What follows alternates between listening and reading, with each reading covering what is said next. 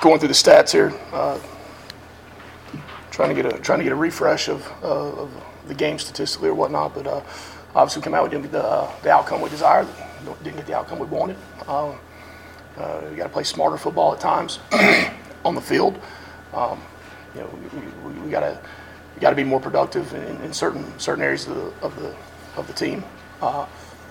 And I'll say nothing different than I told the team in the locker room. I mean, regardless of who's in the game at what position, that's up to everyone else on that side of the ball, or up to everyone else on the team to be able to go out and raise their level of play, or be able to play at a consistent level that that doesn't show up, and that person is able to go execute the same as anyone else would. And I don't think we did that. I think we've got to play better in those phases. And there were times in the game where we got a little one-dimensional, I thought, at times, and put ourselves in a poor position as far as offensively, put ourselves in a poor position, with how we were playing. And again, that falls on my shoulders. I take responsibility for that. But at the end of the day, we've got to play better football on the offensive side. Defensively, I thought they had some big plays, did some good things, but also there were some times where they had some things that didn't go their way, and some miscommunication on a couple of big plays. We've got to play complete team football, and that's offense, defense, and special teams. And we've got to be able to sustain drives, particularly in the second half on offense, so the defense isn't going back out there every 2 minutes and having to go play, because it ends up showing, and then in the wear and tear of the game ends up in the cumulative amount of plays end up showing. So we've got to do a better job all around of playing complementary football in all three phases. Okay, questions? Please raise your hand. Take the microphone. Start with Brent. With Sack in the game of quarterback, he was sacked 7 times. What did you see? Was it the fact that he wasn't elusive enough, or should have gotten rid of the ball, or what did you see there? I mean, when you look at protection of the quarterback, it comes down to number 1, the offensive line. Number 2, running backs if they're involved in protection. And number 3, the quarterback making decisions. And I thought in all 3 phases that we were poor. At different times, all 3 phases, or all 3 of those things ended up being part of the problem. But like I said, to start, regardless of who's in the game, everyone else has to be able to elevate and play the game complementary to that person. Kelly. There were 2, I think, really critical sequences. Read ball, 3rd goal, ball had been thrown away, and then the sack on the next second last drive when you're out of midfield with a little bit of momentum.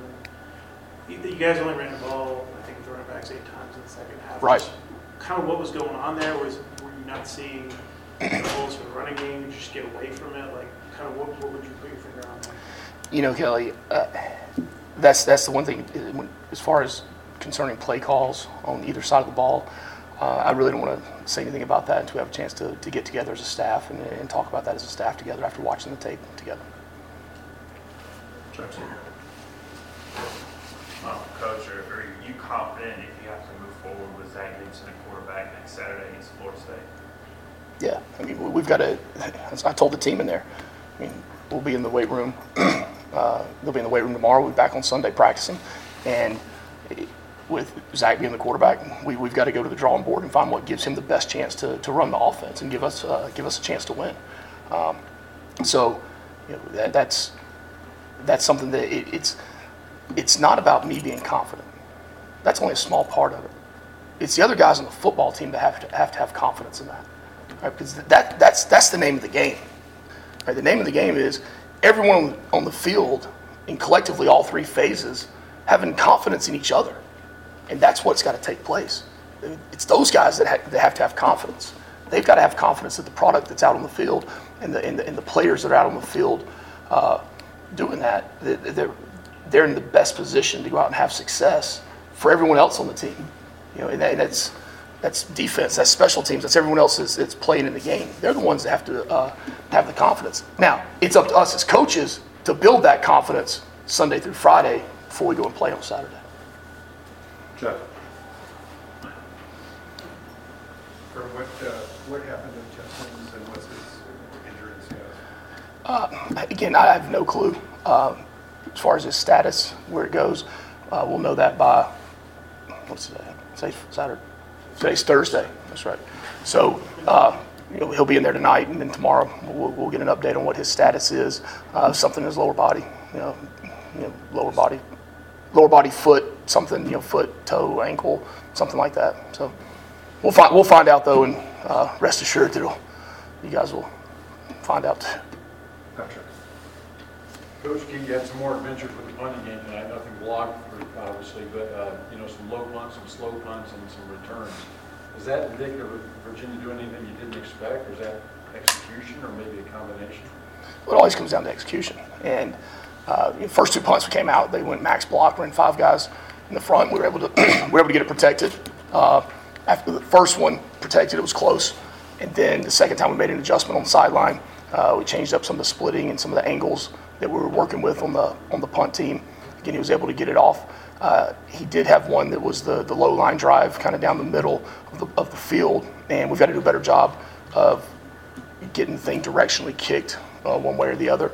And then we had the one return where they had a wall set up to one side, and everyone was spread in their lanes, the coverage lanes, and then they had one guy get outside, they had the guy get outside of the wall.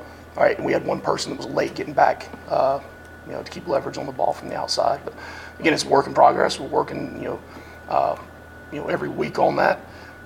I thought it was positive that when the heat came on that first one, that we were still able to get the football off, and actually he had a couple that were really good kicks. When we had put him in a bad situation, backed up inside almost, I think it was the 5-yard line. He had a couple. He got out of there and was able to get the roll on it and really help with the field position. Okay. The last play, I think Zach thought he had a little more time to keep running out of bounds. I hadn't talked to Zach. I would assume that's the case if you run out of bounds with 0 seconds on the clock. I would think thought he had a little more time. He was, thought the clock was going a little slower, and he would have had a chance to save himself for one more play there. But that's part of offensive football, is to understand situational football, and always to know with that clock, know the time on the clock, and know how much time you have to move around, run around. And then if it becomes last play scenario, now you've got to take the shot regardless down the field. Okay, we've got time for 2 more. We'll do Bryce, and then we'll do David in the back. Coach, the last couple games you've been able to have a consistent run game. Do you feel like the offense felt the effects of not being able to get that tonight? I think the whole team felt the effects. I mean, because it's a team game, and I was very blunt about that in the locker room with the guys. That it's all 3 phases. It's all 85 guys on scholarship, 105 guys on the team that feel the effects of things. And we'd had some success. The last 2 weeks. Becoming more efficient and effective running the football.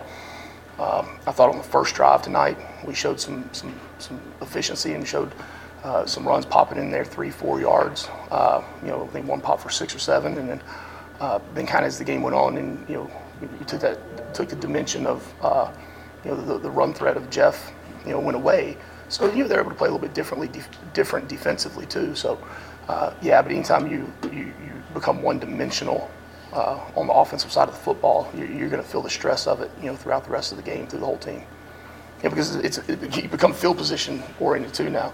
When you're running, you're working the clock, you're working field position, so it comes into play now how much field the defense has to defend, and then then it puts more stress on the punt team, and then the return game of trying to flip the field. David. Coach, you emphasized confidence. Do you feel like the team lacked that tonight? I don't. I felt like we lacked execution. Thanks, Coach. All right. Thank you.